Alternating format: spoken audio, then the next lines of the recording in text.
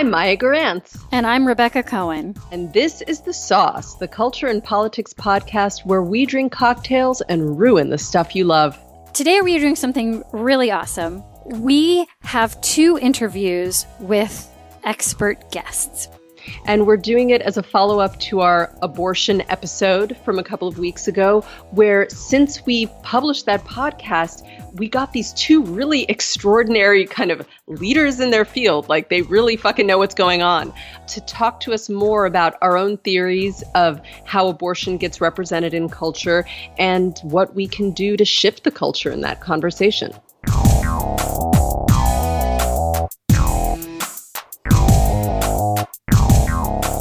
So first of all, one of our listeners at The Wong Now wrote to us saying that one of the abortion fantasies that hit me hard in the last year was Coco's in Dear White People Season 2. Go Netflix. So Coco is pregnant by campus golden boy and ex-boyfriend Troy. She has a whole dreamscape fantasy of having the baby and becoming the woman who has it all. The dream career as a partner at a law firm and a gorgeous, smart daughter who goes to the same university. And she has manageable relationships with her daughter's father. And you get sucked in as a watcher thinking, oh, this is the future. It's glorious and lovely. And then you cut back to present day and Coco gets her name called by the nurse at the abortion clinic and she marches resolutely in because she doesn't have time for that shit when modern abortion is available and she's going to become a freaking senator. Thank you so much. That is very nice. Awesome. And that makes me want to go watch it immediately. Yeah. And it's great that at The Wong Now wrote to us about cultural representations of abortions and recent ones, because one of the people we're interviewing is Dr. Gretchen Sisson, who is a researcher at UCSF whose full-time job as a sociologist is tracking representations of abortion in popular culture. So we're going to be talking to her. She's amazing. Mm-hmm. Also amazing is Jess Mason-Pieklo. She is at Rewire.news, and she runs the podcast with Imani Gandhi, Boom Lawyered. And her work is, as a legal journalist, tracking the ways in which, in part, health decisions are being made by the courts on our behalf. And she has a lot to say about how culture and the law sort of have been in conversation with each other since Roe v. Wade. So here's our interviews with Gretchen and Jess.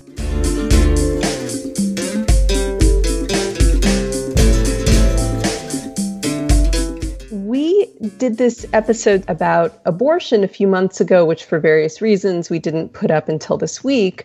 And after we did it, one of our listeners was like, you should see what this woman's work is doing. And we came to your stuff and we were really excited by it. So if you could say your name and just tell us about the work that you do and how you came to it.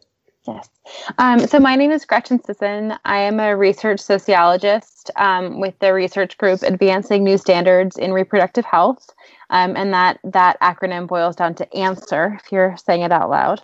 And we're located within the OBGYN department, actually, at the medical school at the University of California in San Francisco. So I'm in this really interesting spot of being a sociologist in this medical school environment. And a lot of my colleagues are epidemiologists, demographers, physicians, nurses. And I have the lucky job of getting to study popular culture within that space. My work mostly focuses on abortion on American television. I've done some work looking at film as well. I've been doing this project now for over 5 years. Over 5 years. Yeah. And that's the great thing about pop culture is that you're constantly getting new material and new things to study and new narratives to explore. So I feel very lucky that this is my job. I watch a lot of Netflix at my desk. And that's actually not as fun as it sounds because I actually have to watch a lot of very bad TV too.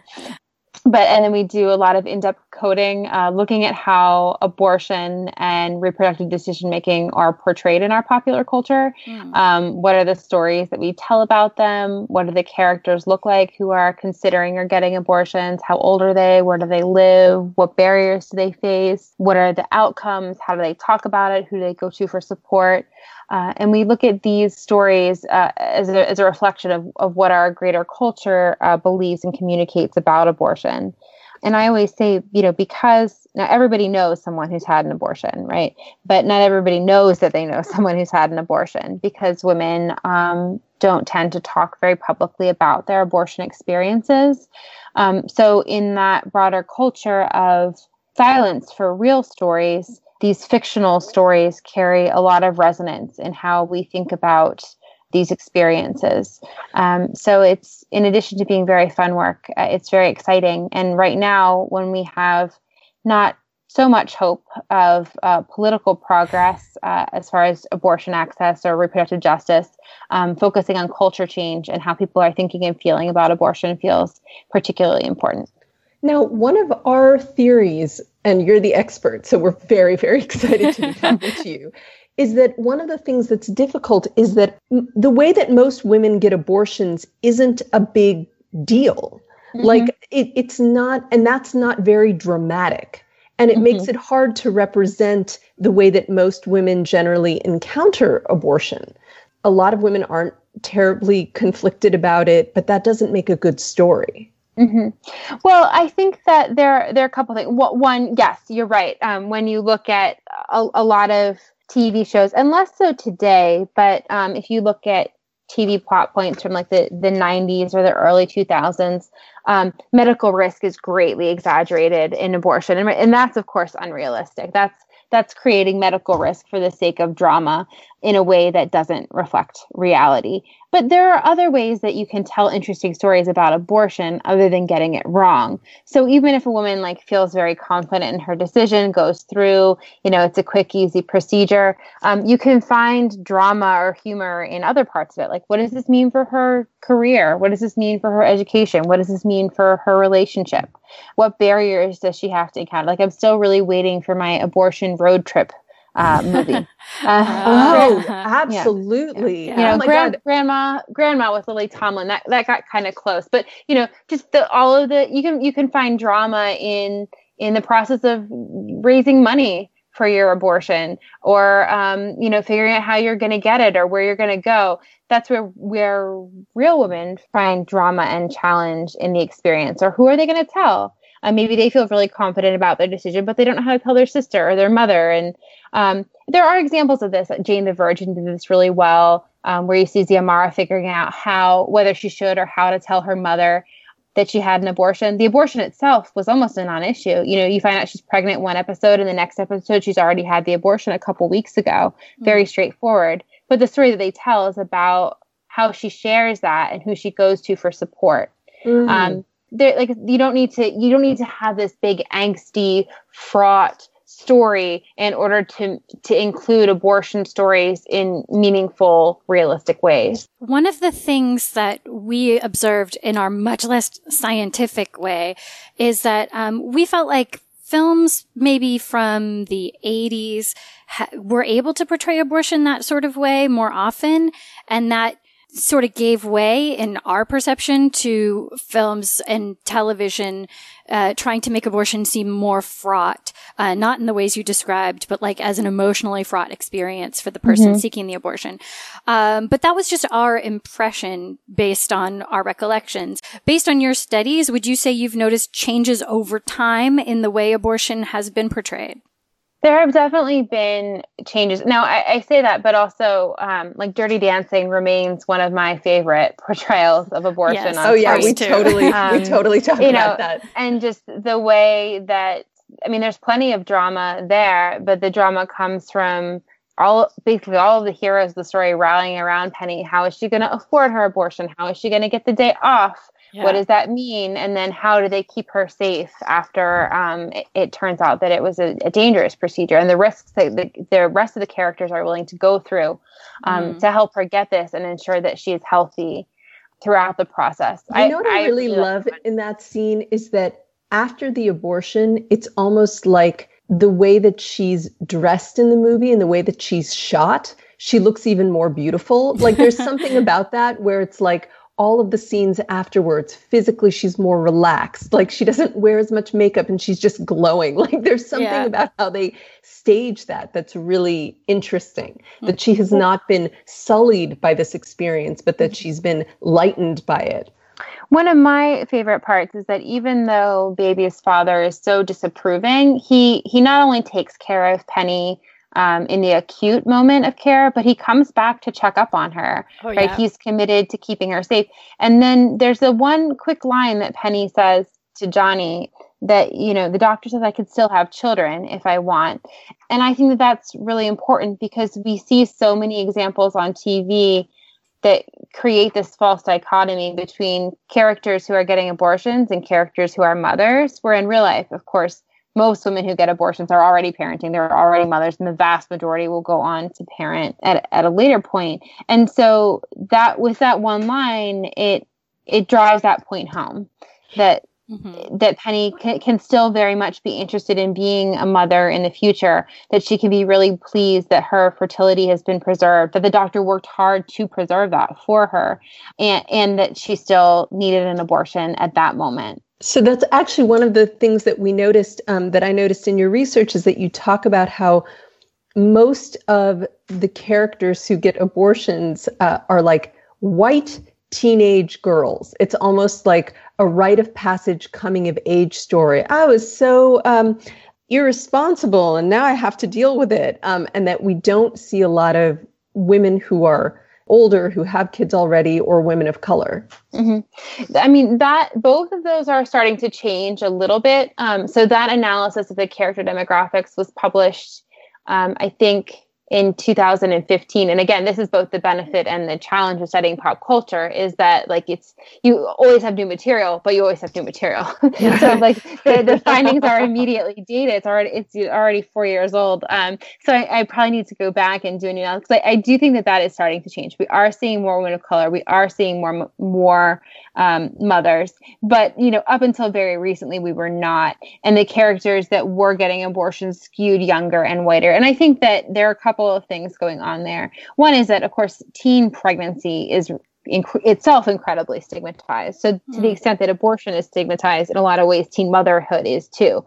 So if you have this sort of middle-class, white, pregnant high schooler, then she's sort of screwed either way.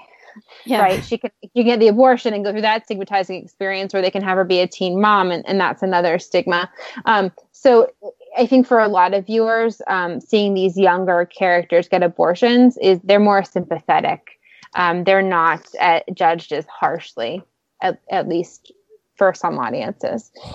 So I think that that's probably part of it. And people always say, well, yeah, but there's, everybody on TV is younger and whiter. So of course the characters getting abortions will be too. That's actually not, it is true, but the disparity is further exaggerated. So there are actually about a proportionate number, for example, of Black women on TV. If you look at the U.S. population, they're on different shows, right? They're on niche shows, on niche networks. They're not on the same big network primetime shows. Those aren't as diverse as they should be. But if you look at TV in general, the numbers work out okay. And abortion patients on TV are still like 87% white. So that it's a pretty sweeping disparity there. But we are seeing that change. And I think, I don't want to boil it down to one person, but I'm going to. Because I do think that Shonda Rhimes has played a remarkable role in that. And single-handedly has shown us Christina Yang on Grey's Anatomy getting an abortion, has shown us Olivia Pope on Scandal getting an abortion, and has made abortion stories and abortion provision like very overtly forefront in a lot of her shows. And of course, these are tremendously popular shows. And she hasn't shied away from that. And the characters who've been getting abortions have been, a diverse group of women. And I think that that's sort of starting to change the needle. And then we also, like I mentioned, we saw Jane the Virgin, obviously Latina story about needing an abortion. And that, that also brings up the deeper argument of what does it mean to actually tell the story of a Latina woman getting an abortion. So I like to bring up the example on Scandal, actually. There was an episode where Olivia helps a Navy servicewoman get an abortion after she's sexually assaulted. Now, the actress who played that character is a Latina actress, right? But if you look at like the character's name and how they identified the character, there was nothing that really called on her identity as a Latina woman. It wasn't really talked about. Her name, I think her last name was Martin. Like it wasn't really coded as a Latina experience. So the visual representation was there, but that's of course very different than when you look at Jane the Virgin, right? Which is a show that is about the American Latina experience and what that means for those characters and what it means to share your abortion story with your Catholic mother, and very, very different dynamic. So part of what we need to look at next is not just, okay, what is the race of the actress playing this character, but what does it actually mean to tell a story about a Black woman getting an abortion or a Latina woman getting an abortion? How's that experience different? So now that we have a little bit more visual diversity, how are we making sure that diversity is reflected in the actual stories and experiences that we're telling?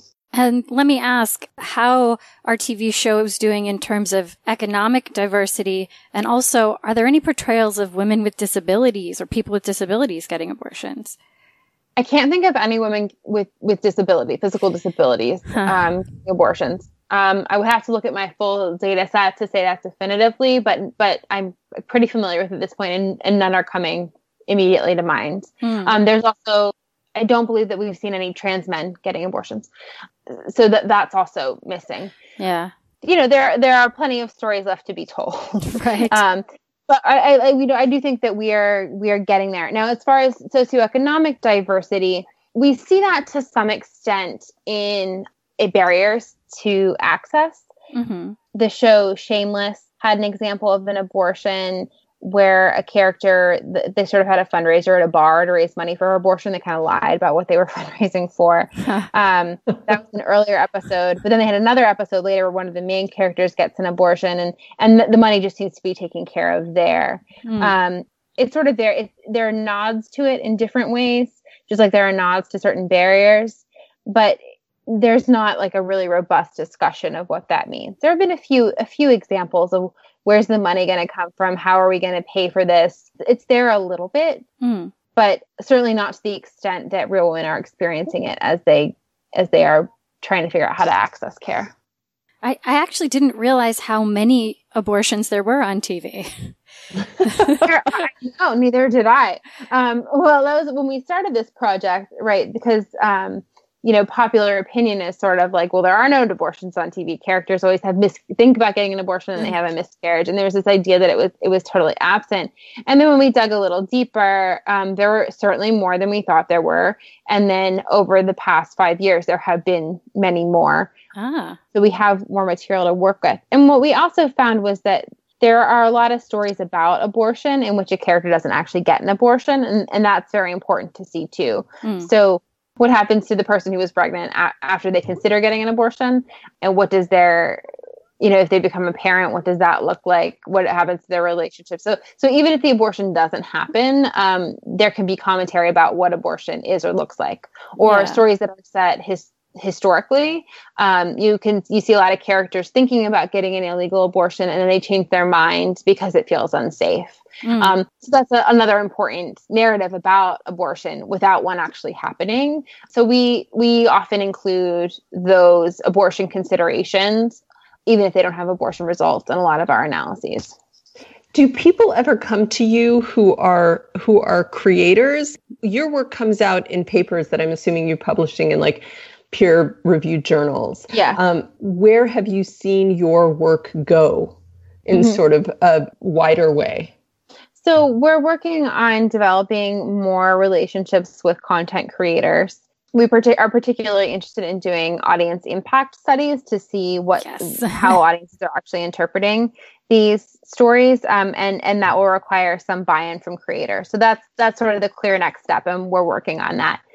We've also done some presentations with the Writers Guild, both in LA and New York, and we're trying to do more outreach there. And I should also say, like, I'm probably like the data person in this role, but there's a great Hollywood Health and Society program at USC that does a lot of direct outreach to content creators. Nice. And I've worked with them at a couple events. And Planned Parenthood actually has a great arts and entertainment person who does a lot of consulting on these shows too. So there are, my role is very much to keep my spreadsheets up to date and get the numbers published and try and form these relationships, but mostly make sure that the people that are really closely tied to the industry are working with them and collaborating with them in meaningful ways. You said that you've noticed over the last 5 years more portrayals of abortion, and it seems like a concerted effort to more accurately portray abortion and portray the barriers to it and things like that. Do you track the gender of the creators or other information about the people behind the media that you're analyzing? Well, first of all, I mean, yes, there are more abortion stories on TV in the past 5 years. Part of that, though, is because there's just more TV, right? There's more channels, there's more distributions, there's, so as a proportion of total content, I don't think it's gone up, but I do think that there are more abortions on the most popular shows, right? Mm. So the shows that are sort of like the ones that people binge watch and talk about, they're including that more, the network primetime top TV shows. We're seeing more abortion stories there. So that's definitely on the uptick. Now, as far as getting to your question about the gender of the content creators themselves, we did track that. I kind of try to dig through some of the data there. The issue is that there are just so few women.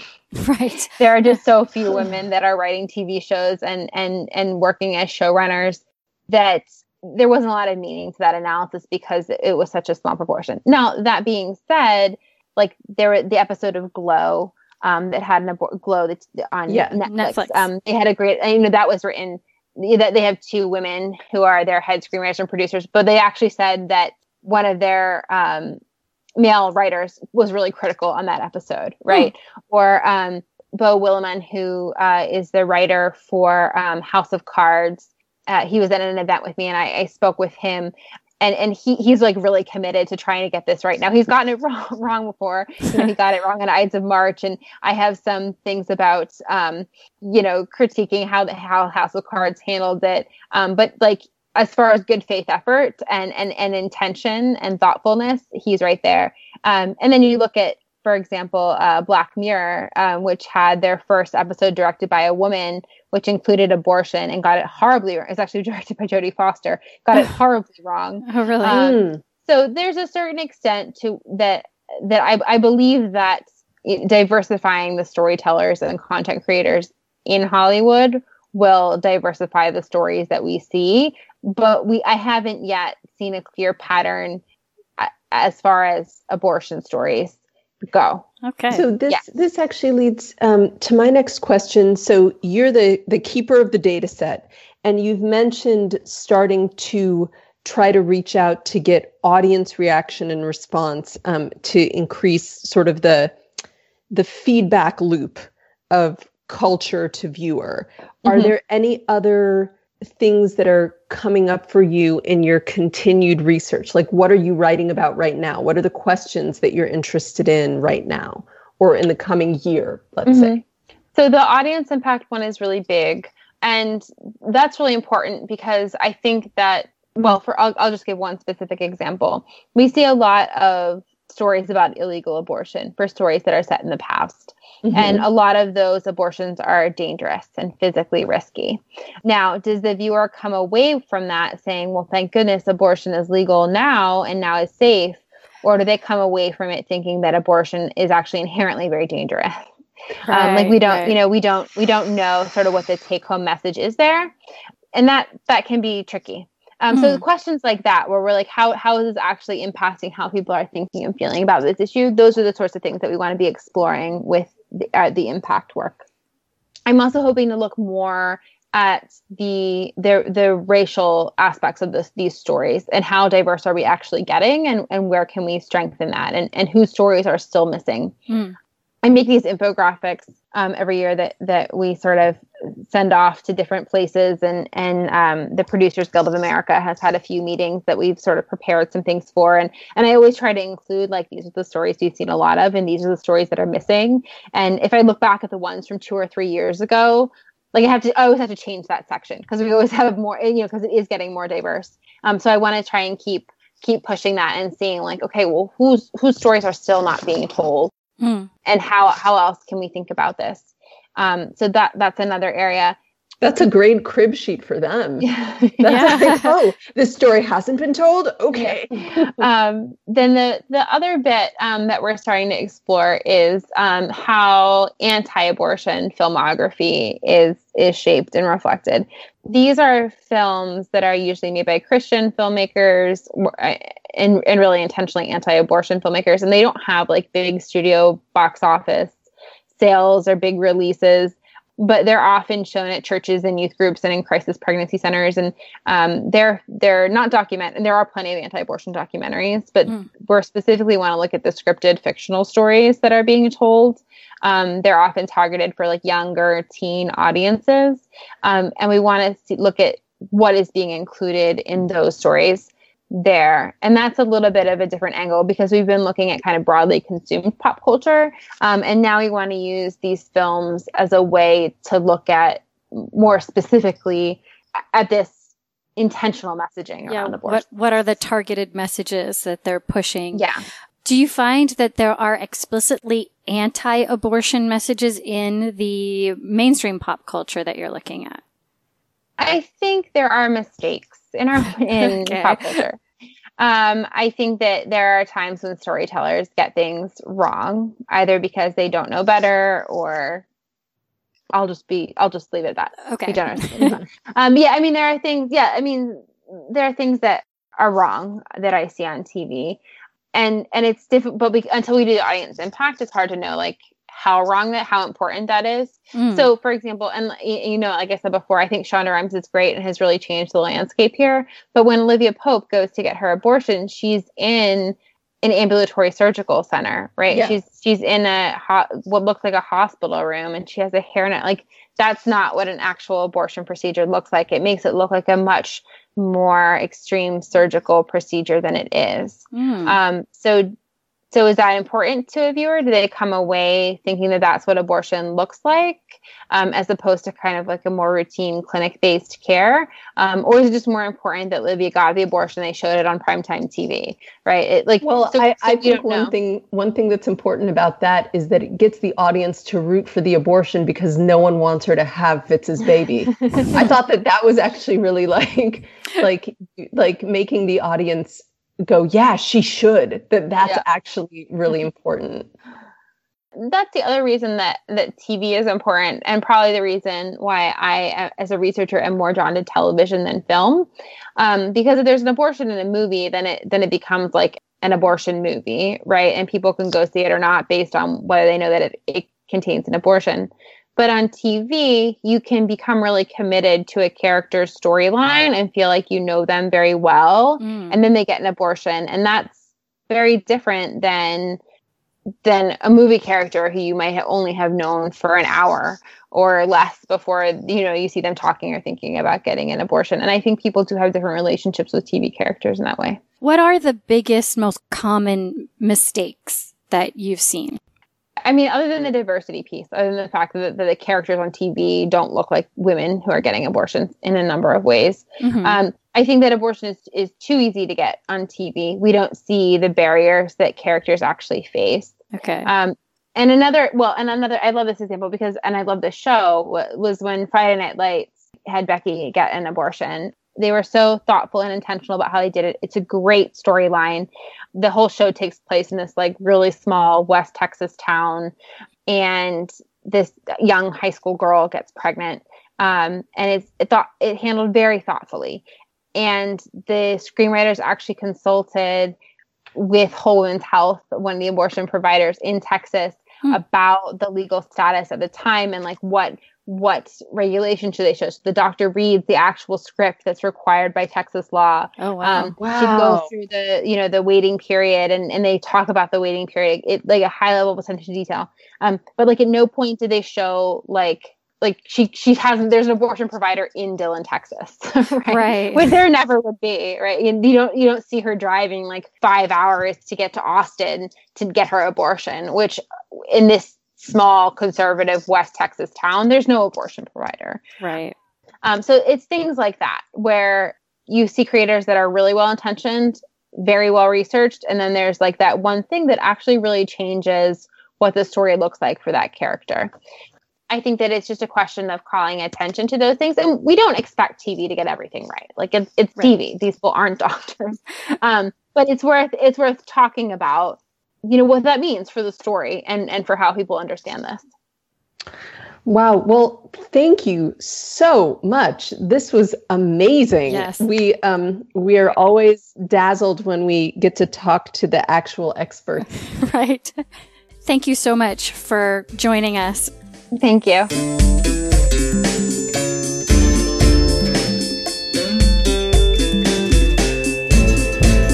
So we are very excited to be talking to Jessica Mason-Pieklo. She is a legal journalist for Rewire.news. Am I getting this right? You are. And she also is a lawyer and has spent many years working on legal issues related to women's health. What are we missing? Nothing.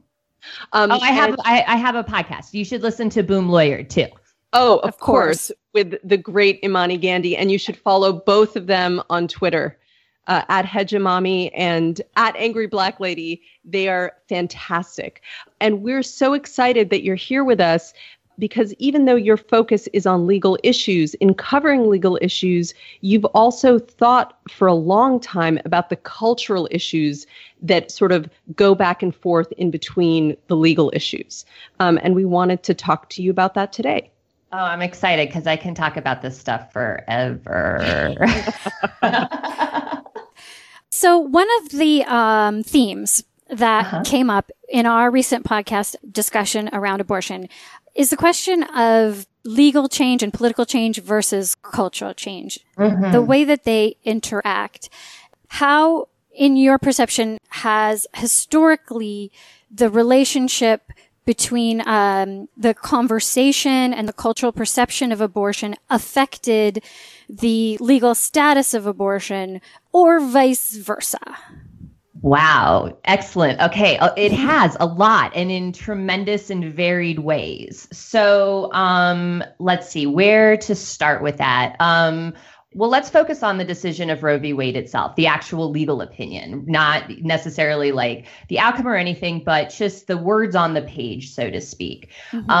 One of the things that has at times gotten me in hot water is that I'm actually very critical of the Roe decision. I find that it is extremely patronizing and that it wraps up a sense of autonomy with a basis of a learned professional guiding a person through that choice. And so while I understand that there is an element of that was necessary because the laws were targeting providers and criminalizing that action, the result of the decision, so what the cultural and legal recipe produced, a soup that does not ultimately reflect patient autonomy. And I'm not alone in my critique of this. Like this is, Ruth Bader Ginsburg makes this point when she argues that we should be talking about reproductive rights and abortion restrictions, in particular in the guise of 14th Amendment equal protection, since they target only a particular population. But if we're talking about the cultural conversation, even when it was going in the right way, it was still going wrong, is sort of how I characterize that. And so that was happening for a whole lot of reasons. That was happening because in some ways, I think the Supreme Court was catching up to where the country was in terms of starting to liberalize on abortion laws, but it's still inherently a very conservative institution. And so catching up is still going to be a slow act. I also think that it reflects very much the way that the forces at the time had polarized around the conversation. And, maybe this is an anecdotal sort of direct some of this. One thing that is fascinating to me from that time period is the degree and involvement of clergy members in helping facilitate access to reproductive health care at the time. We don't think of those sort of boundary lines quite the same way, given the evangelical opposition to abortion. And let's be clear, it's not like all religious folks were unified in this, but it was very much a conversation about social justice in that sense and poverty outreach. And that is a different conversation than what is obviously going on in many parts of religious communities now when it comes to abortion. And so, but even that is inherently a conversation about hopefully helping, but in sometimes sort of like saving in a way that is still denying agency. So throughout this entire conversation, and I mean, we could talk about that in terms of the context of contraception too, because first it was, married people and then it was single people. So it's this like inching towards autonomy, and we have not gotten there yet. Okay, so if we're starting this, so then what I'm seeing is like we have clergy people who are probably on the front lines of ministering to poor people, and they're the ones who are often being like, people go to them in times of crisis. So they're sort of the witness to that. You have the doctor as the expert, who's there, who like, we can trust a doctor to make those decisions and help women make that right. Then where did the change happen? Because I know by the time that I was growing up in the 80s or whatever, this sort of pro-life posters of glowing airbrushed fetuses situation had happened. Where was the cultural turn? Well, there are a couple things, but one of them, if we're talking about the link to political power, which is, I think, sort of what you're getting at, is it for a time became unfashionable to be publicly anti-desegregation. Bob Jones University fought a huge battle to stay segregated. They went all the way to the Supreme Court. So the evangelical face of the anti-abortion movement now started as a political force really opposing desegregation efforts. So, they are radicalized in Roe, but they're really radicalized in Brown v. Board of Education. And so, these forces come together, and they split in part on racial politics.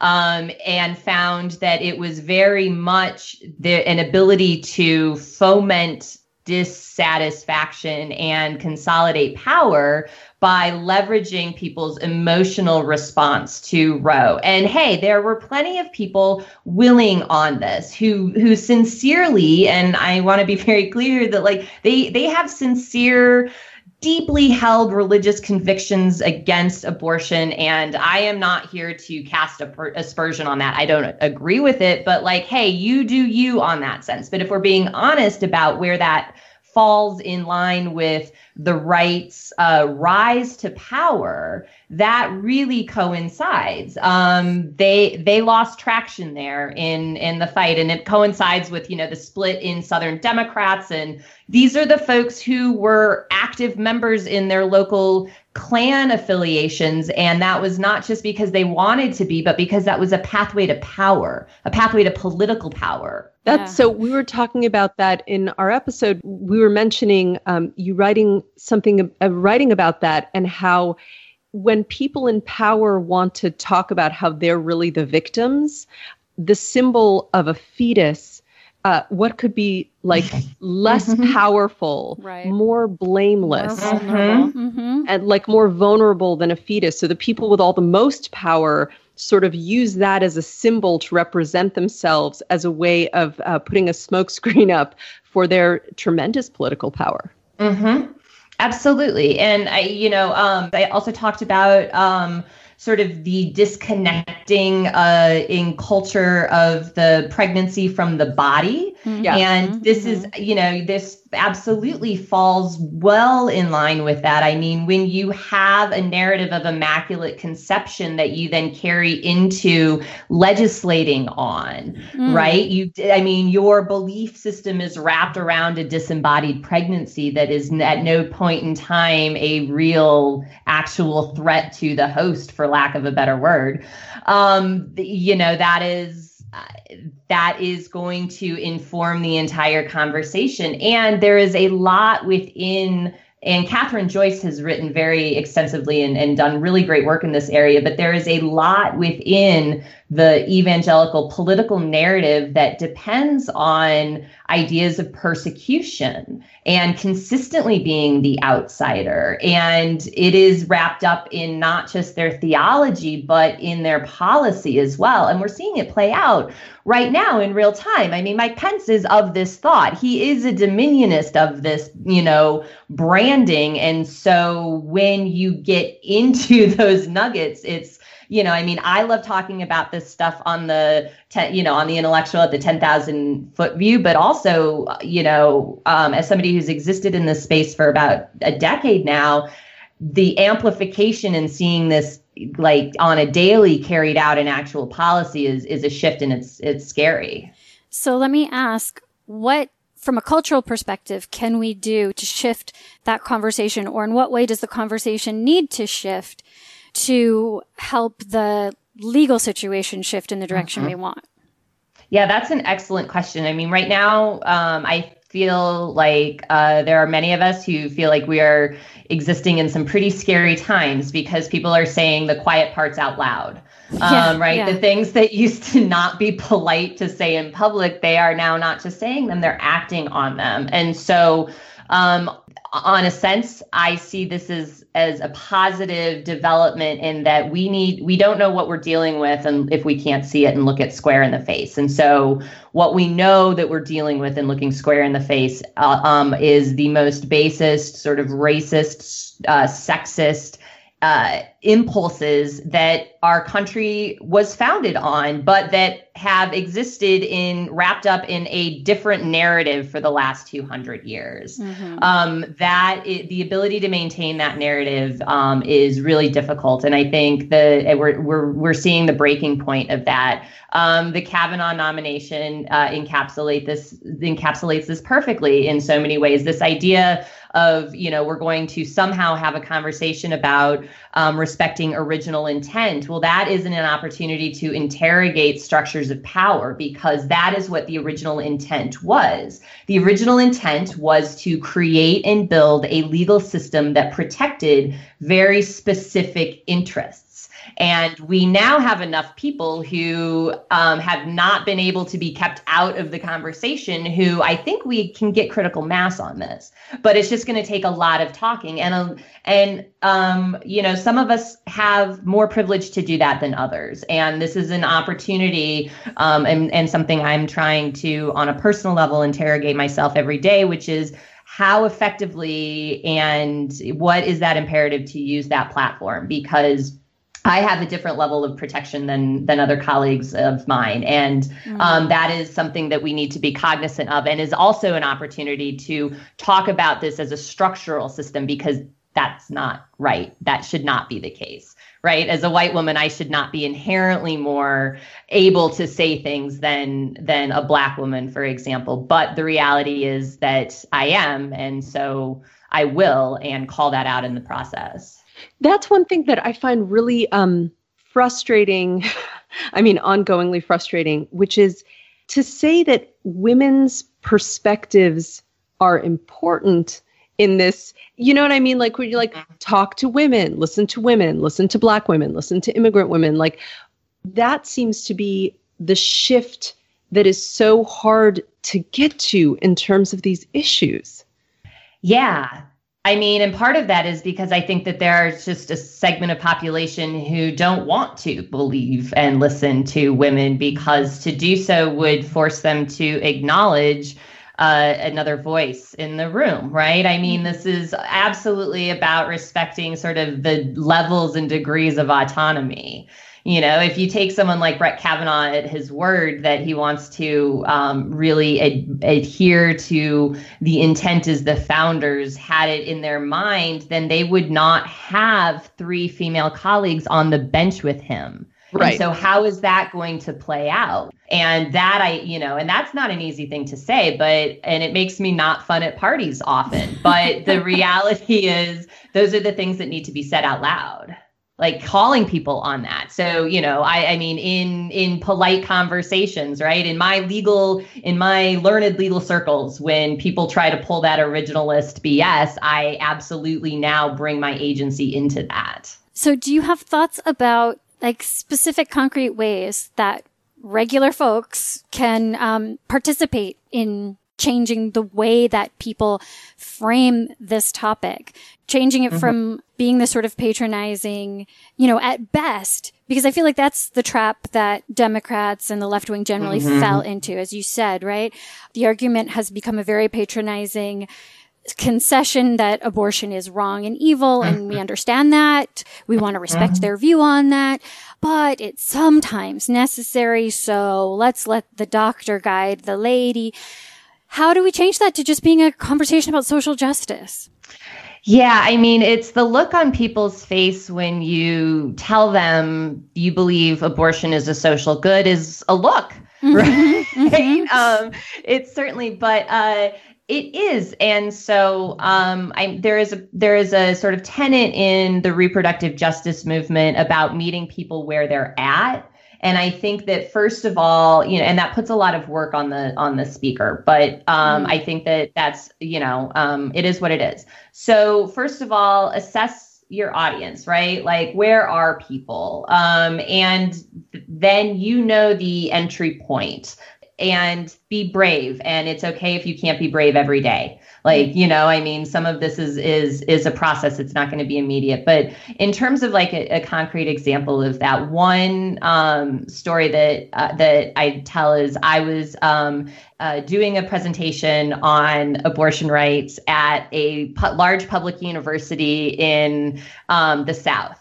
And that might not be considered a very friendly audience. And largely the room was made up of undergraduates who came from Baptist and related backgrounds and who were at best hostile when they walked in the room. And, at worst, some were antagonistic. And, that's not fair. Some were there like legitimately to learn, but I would not be considered walking into a friendly audience at that point in time. And I know that that's fine. Like it's the university, it's what you do. And so one of the things that I did was just, ask sort of what's people's background? Like, how many of you had comprehensive sex ed growing up? And like 2 or 3 people in a room of 200 raised the room. Oh my God. About 3/4 of them had existed in an abstinence only environment. So that told me a couple things, right? Sort of like, I also can't get grouchy and start coming at them with data that they don't have the skill set to interpret. Like, if you don't know how biology works, starting to yell about the difference with whether Plan B is in fact an abortive fashion or not is going to get you nowhere. Right. So, and this is so labor intensive. But so figuring that out, did my thing. Lots of people were upset until I got to the story of Purvi Patel. And I'm not sure if you or all of your listeners know Purvi's story. I will be very brief. When Mike Pence was governor of Indiana, this is under, the Pence regime in Indiana, Purvi Patel is a woman who experienced a miscarriage. It may have been self-induced. It may not have been. The evidence was still a little inconclusive. She ended up at a hospital, and there is a very long and sordid tale about her prosecution. It went all the way up through the Indiana courts at rewire.news. We've covered it extensively. I would invite you to go through there. But the reality is that she was prosecuted for a miscarriage, whether it was intentional or not. And I told her story, and these kids were students. Sorry, I don't want to be ageist. These students were shocked because everybody they knew had somebody who had experienced a miscarriage, because they exist in communities that don't practice contraception, believe in having lots of babies for God. And so the idea that the police, because I said, this is the natural outcome of criminalizing abortion, is that pregnancies are a medical event that sometimes end on their own. And sometimes they don't. And sometimes you do things not meaning to end them and they end. Or sometimes you do things meaning to end them and they don't end, because it's medicine, it's science, like it's a biological event. And so when you criminalize science, when you criminalize this medical event, what you do is invite the state in to determine, because they have to now. The state now has an obligation to determine if a crime has been committed. So I don't know. Was the minister's wife out working in the garden too hard? And is that negligence? And can she be prosecuted for that? We don't know until there's an investigation. And the idea of the cops coming in and investigating their minister's wife or their mom or, or their sister. And again, this is still patronizing, because this is all in relation, right? It's not just because this is an outrage in and of itself. It's because you had to draw up the well of some moral sympathy by attaching an identity to the person to make them worthy of that, right? Mother, sister, minister's wife, whatever. But that got Baptist kids who grew up in evangelical culture and go home to evangelical culture and will likely replicate evangelical culture, hopefully thinking about one slice of that differently. And so does it move the entire Overton window? No, it didn't. But maybe that's something. I think that's one of the things I like. Everything that you're saying. I did community-based work in like rural Mississippi for 2 years. And absolutely everything about that work is meeting people where they're at. As an artist, I'm just there to facilitate and bring a skill set and a skill structure to help people tell their own stories. And I completely understand that. What's frustrating in terms of the larger political discourse, and Rebecca and I talked about this, is that I feel like the Democrats over time and over the sort of unfolding of this, we are always the ones to be like, I understand that you feel this way. And by doing that, in this larger political cultural sense, we say, so your perspective is valid. And no one is doing that on the other side. And sometimes I feel like I just want to be like, you know what? Shut the fuck up. Abortions are fine. They're fine. Let me ask. There's things like the 1 in 3 Project, which, I'm sure you're familiar with that. Their whole goal is to get people who've had abortions to tell their stories about abortions and to create a space where people can see and hear about how the experiences of abortion are very different and that they're not all tragic or difficult. They're not all somebody agonizing for weeks and then feeling terrible about it, but they can be that or many other things. Do you think that sort of approach can be effective? Yes and no. If I'm being really honest. So I think it was out of the Journal of American Medicine. It was some medical journal, and I think it was JAMA, that had released a study that said effectively there's the 80-10-10 rule. Like 10% of folks on either side are immovable, so don't waste your oxygen. And I feel like what progressives run afoul of is insisting on talking to that 10% on the right that is immovable. This is those myriad of Trump supporter pieces, like who really cares?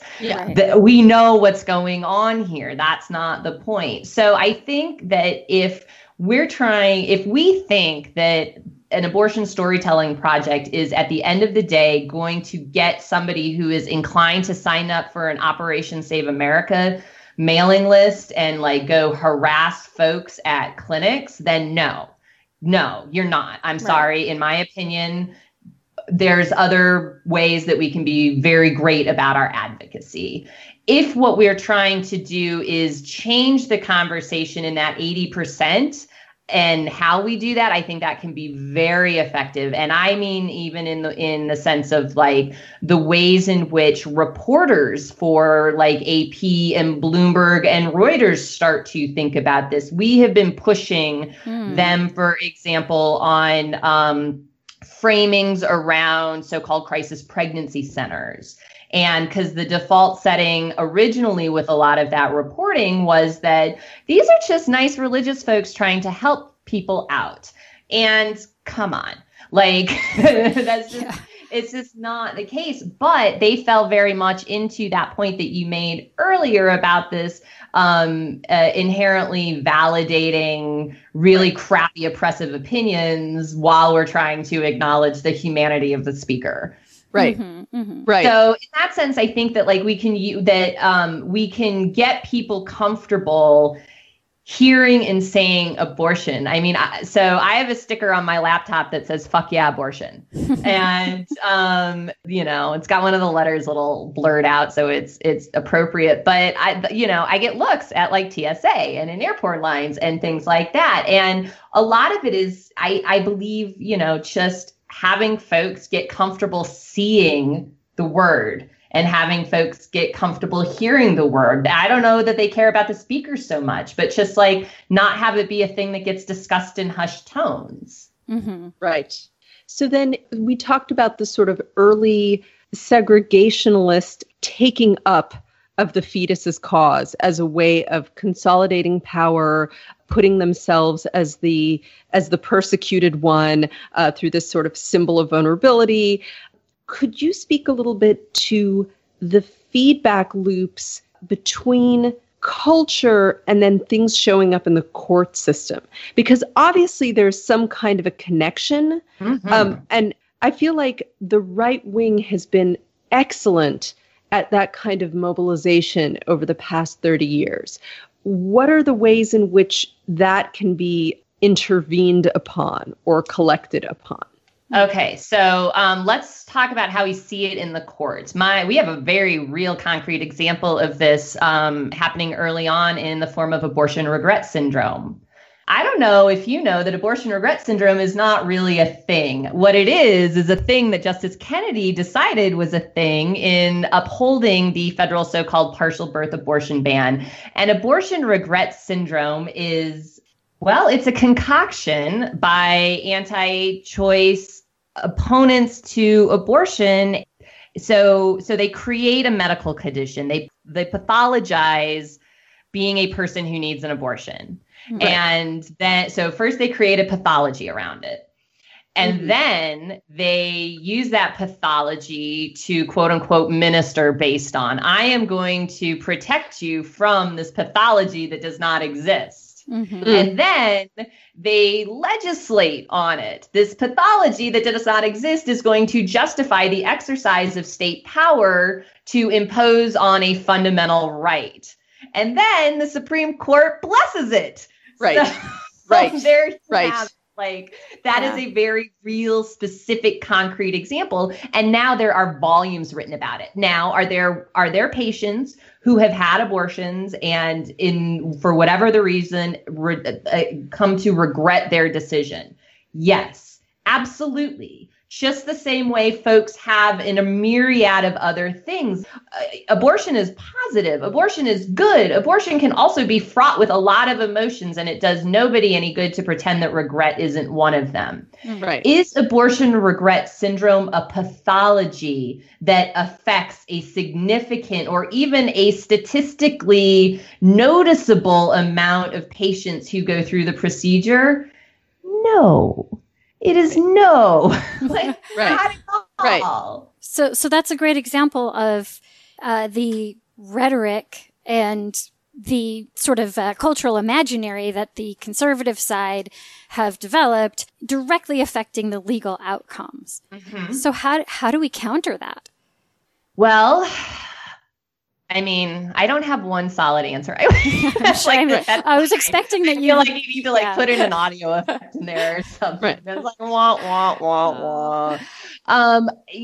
Unfortunately, we have ceded a lot of ground in the cultural conversation, but I think we ceded that ground out of the gates. Like I don't think the ink was even dry on Roe in the sense that we were already backing away from it. And so to sort of pick up on the point that I made when we first started talking, that we got the framing and it was really bad in that decision. And we've been running away from that really bad framing ever since too. So I think the very first thing we have to do is run towards it. One thing that I try and do now, and I've said it a couple times as talking to you, is really frame it in terms of exercises of state power, because sadly, I think that people don't care about women and pregnant bodies and pregnant people as much as they care about state power. And what we're talking about is an exercise of state power. And so I feel like I'm getting more depressed the longer I talk. No, it's such an important point, though. I actually feel like that's one thing I noticed, and I've mentioned this piece before. We did this piece where we connected 2 neighborhoods in Oakland in a live video chat for a week. And they had to see each other. They're neighborhoods that are geographically proximate, but socioeconomically completely different. Oh, I used to live in Oakland. I love this. Yeah, we connected Rockridge with International Boulevard for a week. And they just had to see each other. And they could talk to each other and communicate with each other. And one of the things that was amazing is that the people on the International Boulevard side were like, why are you putting more surveillance in our neighborhood? And the people on the Rockridge side, it never even occurred to them to care because they don't feel like their lives are going to be impacted by that kind of surveillance. So I feel like when you talk about state power, one of the things that's tricky about that is who feels like they are at threat for state power. It's not the people who feel like they're in power. Like that's one of the things that's like, why should I care about state power? I'm a white man, so I'm never going to get fucked by it. Yeah. I mean, I think that you're right. I think that's an amazing point, but it's also like, Oh, absolutely. The government that has the power to force you to carry a pregnancy to term also has the power to force you to get an abortion, also has the power of forced sterilization, which was actually happening not that long ago in the United States. So shouldn't the right wing be against that? No, but this goes back to our racial point. Yeah. Because those folks, I mean, this is where we see people's racial politics, really into play, because they don't actually care about the government forcing sterilization on certain groups. And they know they have their own comfort, right? And these are the white women who voted for Trump. Mm-hmm. Ultimately they know, and they may feel bad about it and occasionally give money to an organization to sort of scrub their conscience of it. But, they, I think in their hearts of hearts know that they have very little on the line to lose. And it's not until they do, unfortunately, and, reaching them, man, I was moderately optimistic that a habitual accused sex assaulter would not have risen to the ranks that they did, and not just one or two, or that, the Me Too movement would have this sea change in conversations. And we're still really worried about the reputation of Charlie Rose. And so I'm sitting here scratching my head too. What it makes me think of? You know that organization that was dealing with anti-smoking, The Truth. They were trying to they had those get ads. And they were trying to get young kids to not smoke. And they realized that less effective was them talking about how your lungs are going to be black and disgusting and all that stuff. Mm-hmm. And what was more effective was saying these companies are making money off you. Mm-hmm. These companies are exploiting you. And it was actually very effective. Mm-hmm. So I'm wondering what that equivalent would be in terms of women's health. And what's hard is that pointing out people's hypocrisy doesn't help. There's so many people who talk about how tons of people who call themselves pro-life, when they have an unwanted pregnancy, they're getting abortions. Hey guys, that doesn't sort of enter the bigger conversation. So I feel like when you're talking about state power over our bodies as being the thing to talk about, because people don't want to have this other conversation. It makes me think of the smoking thing and how to even sort of make that bigger equivalent. Amy Hagstrom Miller has a line that I think is absolutely right on, where she says, more or less everybody is in favor of abortion in the case of rape, incest, and me. And that is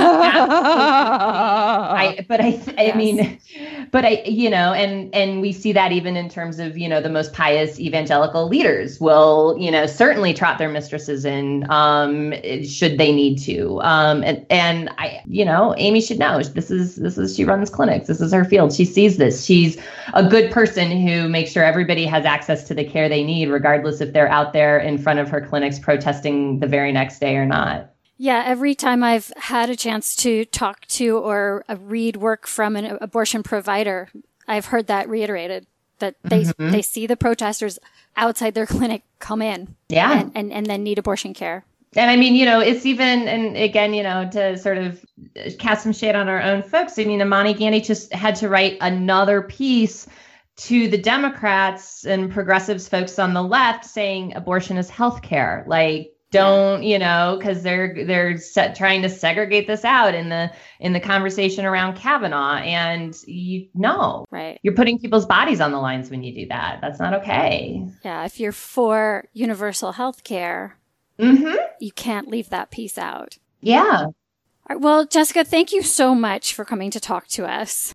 That was amazing. Oh my gosh, thank you. No, thank you for having me. This was fun. Tell our listeners again where they can find you on Twitter or other online spaces. Sure. So go to rewire.news. You can find me there a lot in these coming as it goes. And please listen to our podcast, my podcast with Imani Gandy at Boom Lawyer. That is on iTunes and Stitch and all the podcast places. On Twitter, you can catch me at Hegemommy, HEGEMOMMY, and Imani's at Angry Black Lady. Together, we are Team Legal. You can hashtag Team Legal, and we will try and catch you if you've got questions or want to rail or whatnot. And yeah, we're usually on the Twitters talking about this stuff pretty frequently. Awesome. Thank you so much, Jess. Thank you.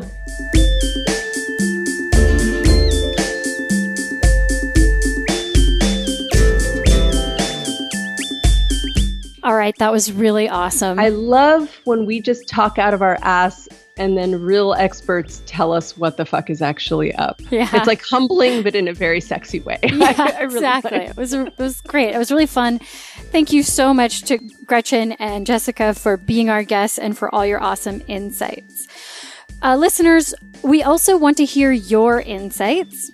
So please reach out to us. Tell us your thoughts about this or any other topic that we've covered in the past. And also, just so you guys know, we have recently fixed our iTunes so that all of the Sauces episodes are up. So for those of you who are new listeners, go to iTunes right now. We are all there, and you can hear us all. Catch up to us, and anything you have any insight on, feedback on, we would love to hear it. Yeah, we love circling back. So you can reach us via email. We are saucepodcast@gmail.com. We're on Twitter and Instagram as @saucepodcast. You can also find me on Twitter. I am at Gynostar, GYNOSTAR. And if you're interested, you can find my webcomic at gynostar.com. And I am at Maya Garance everywhere that there might be Maya Garances. There's only one of me. And you are always welcome to write me as well. Thank you again to our guests, Gretchen Sisson and Jessica Pieklo. Have a good week, everybody. We look forward to hearing from you. Adios, amoebas.